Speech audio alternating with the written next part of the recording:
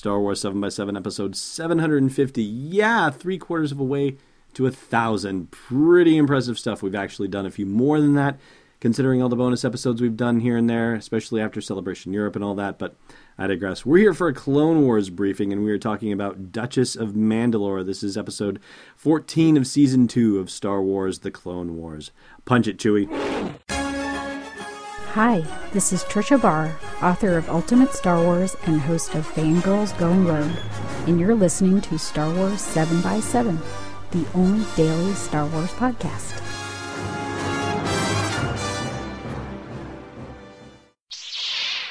Hey, Rebel Rouser. Welcome to Star Wars 7x7.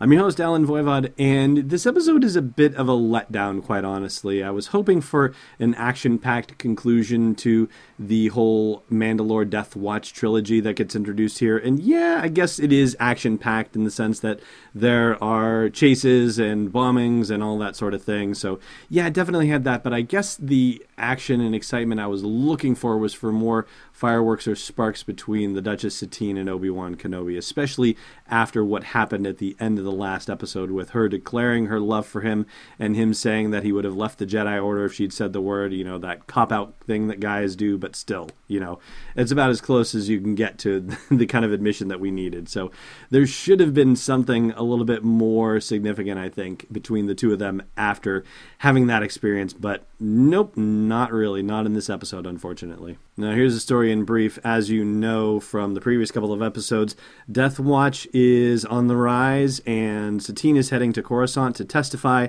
that Death Watch is something that Mandalore can handle by themselves and that they don't need a Republic occupation. But according to a recording that's received from a deputy minister, Death Watch is actually way bigger of a deal than anyone's letting on, and they've killed the deputy minister. At least that's what the recording seems to say, but Satine knows this deputy minister very well and thinks there's no way he would have ever submitted a recording like this. This, of course, prompts the Republic to consider a vote for a peacekeeping force, peacekeeping force, to be sent to Mandalore, and of course this is exactly what Count Dooku and the Death Watch want to happen, because it will turn the new Mandalorians back into the old Mandalorians, or at least that's the theory.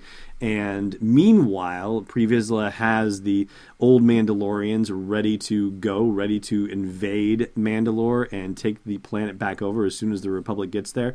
They're talking with Count Dooku about it, and Dooku sends an assassin, or tells Pre Vizsla to send an assassin to kill Satine before she can get to the bottom of anything while she's on Coruscant. So said sniper assassin goes and takes his shot at one of her, taxis, and she is easily a survivor of that, of course, with Mandalorian warriors protecting her. I mean, they may not be, active warriors. They may be pacifists, but they still know how to fight and they still know how to protect somebody. So they take care of her.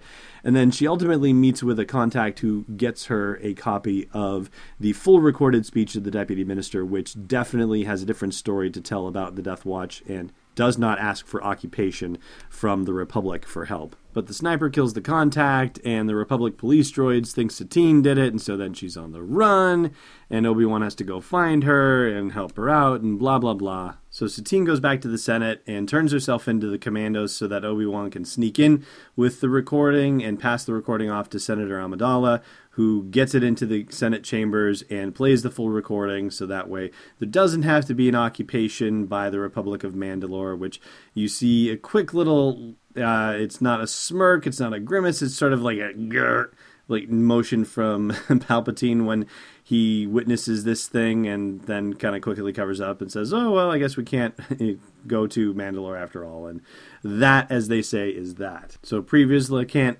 invade Mandalore, at least not just yet, and Dooku says he won't commit the Separatists to back them up on it. It was only going to be if the Republic actually invaded first or sent a peacekeeping force there first. So now the Death Watch is on hold. I guess we'll have to see what happens with them in future episodes. And there is a final scene with Obi-Wan and Satine, but nothing really comes of it. Like, there's no embrace, there's no acknowledgement of anything that's happened, and maybe they've both just decided that that whole situation that happened on the Coronet, the ship that she was traveling in with everybody to Coruscant, maybe she just decided, and maybe he decided that that was just, all in the past and we're not talking about it anymore. But man, I wish I had had at least one last little thing from the two of them. Just an emotional touch or something like that, an embrace, anything. But nope, didn't get it. So that's going to do it for our look at this Mandalorian arc. Next time we're going to look at Season 2, Episode 15, which is Senate Murders, which bizarrely actually takes place in a different part of the timeline. It takes place in between Episodes 11 and 12 of Season 3. That's a little strange, but yeah, I don't know. They decided to make it a little earlier, so we'll take a look at it regardless. Hey, Rebel Rouser. You're listening to this podcast, maybe you'd like to listen to a Star Wars story too. Luckily, we've got just the thing for you. We've partnered with Audible to give you a free download and a free 30-day trial of their awesome service. All you got to do is go to audibletrial.com/SW7X7 to sign up and get your free download. They've got dozens of Star Wars titles, anything you want to do to explore that galaxy far, far away. One more time for you, audibletrial.com/SW7X7. Hey, it's trivia time. You might need this. Last time we asked you what feature of the blaster loaned to Rey by Han gives Rey a bit of trouble, and that is the safety. Today's question, how many different colors of pauldrons do we see on stormtroopers in The Force Awakens? Thanks for listening to another episode of Star Wars 7x7. And hey, before you get set up for your attack run, check out SW7x7.com for show notes, links, photos, videos, and more. And we'll be able to do even more with the show for you with your support at patreon.com/SW7x7. It's not 3 marks at 210, it's Destiny Unleashed.